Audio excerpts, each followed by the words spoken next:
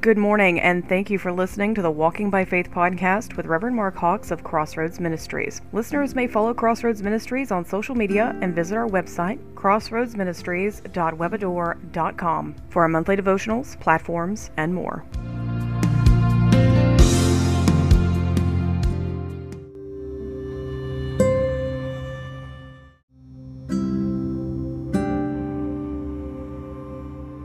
This is the Walking by Faith podcast. This is Mark Hawks. Thank you so much for being here with us again today. I want to go to the Old Testament and look at the 6th chapter of the book of Micah, verse 8. And it says, "What does the Lord require of thee, but to do justice, and to love mercy, and to walk humbly with thy God?" Heavenly Father, we come before you. We pray, Lord, that you bless the reading of your word. We ask it, as always, in Christ's name we pray. Amen and amen. I want to look at the grace of God, the mercy of God, and I want to look at the blood of the Lamb of God. The Apostle Paul said in 1 Corinthians chapter 15, verse 10, he said, "But by the grace of God I am what I am, and his grace which was bestowed upon me was not in vain, but I labored more abundantly than they all, yet not I, but the grace of God which was with me." John Newton, when he wrote Amazing Grace, when he encountered the grace of God that saved a wretch like me. What is a wretch? A wretch is a despicable or contemptible or unfortunate and unhappy person. So when John Newton met the grace of God, he wrote that great gospel hymn. In the book of Genesis chapter 6 verse 8, first time we see in the Old Testament that I know of the word grace. The Bible says that all mankind had turned its back on God. Everybody did what they wanted to do, but one man. The Bible says, but Noah found grace in the eyes of the Lord. Every day we do what we do by the grace of God.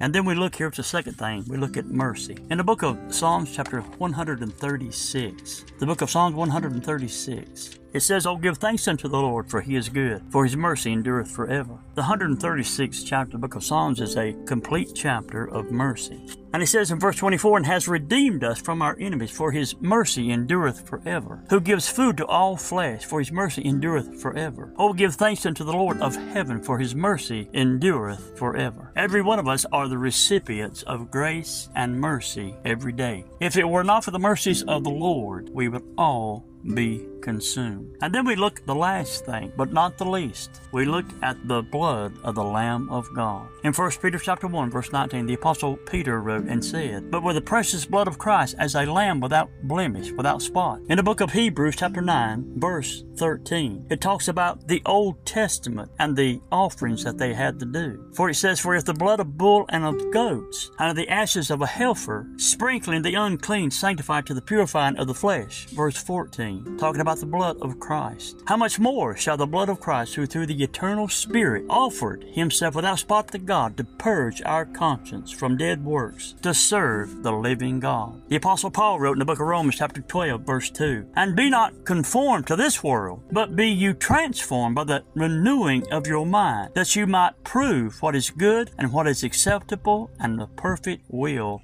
of God." In the book of Ephesians chapter 1 verse 7, it says, "In whom we have redemption through his blood, the forgiveness of sins, according to the riches of his grace." The Apostle Paul used exactly almost the same words in the book of Colossians chapter 1 verse 14. "In whom we have redemption through his blood, even the forgiveness of sin." The Apostle Paul many times reflected upon his life. He knew that he'd received grace. He knew that he'd received mercy. In 1 Timothy chapter 1 verse 12, he says, "And I thank God, I thank Christ Jesus our Lord, who has enabled me, for that he counted me faithful, putting me into the ministry, who was before a blasphemer and a persecutor. But I obtained mercy, because I did it ignorantly in unbelief." And the grace of our Lord, he talks about obtaining mercy, and he talks about in verse 14, "And the grace of our Lord was exceedingly abundant with faith and love which is in Christ Jesus.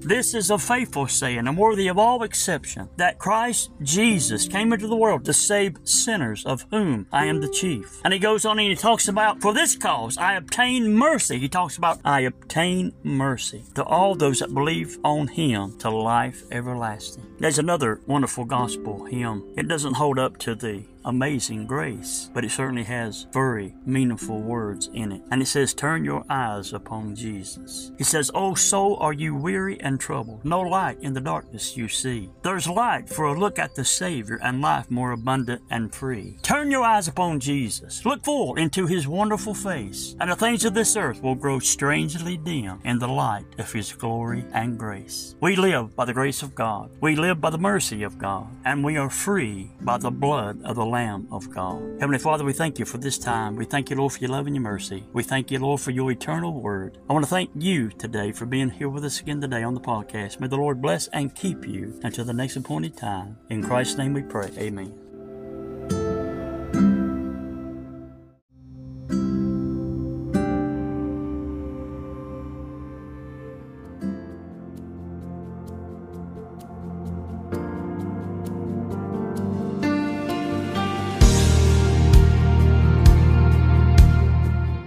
Thank you for listening to the Walking by Faith podcast with Reverend Mark Hawks of Crossroads Ministries. Podcasts air every Sunday at 11 a.m. Eastern Standard Time. Listeners may follow Crossroads Ministries on Facebook for all the latest updates. And if you would like to partner with Crossroads Ministries and Walking by Faith, consider donating through our Anchor or Spotify platforms. If you have a prayer request, you may message us via the Facebook Messenger app, and all requests are kept private.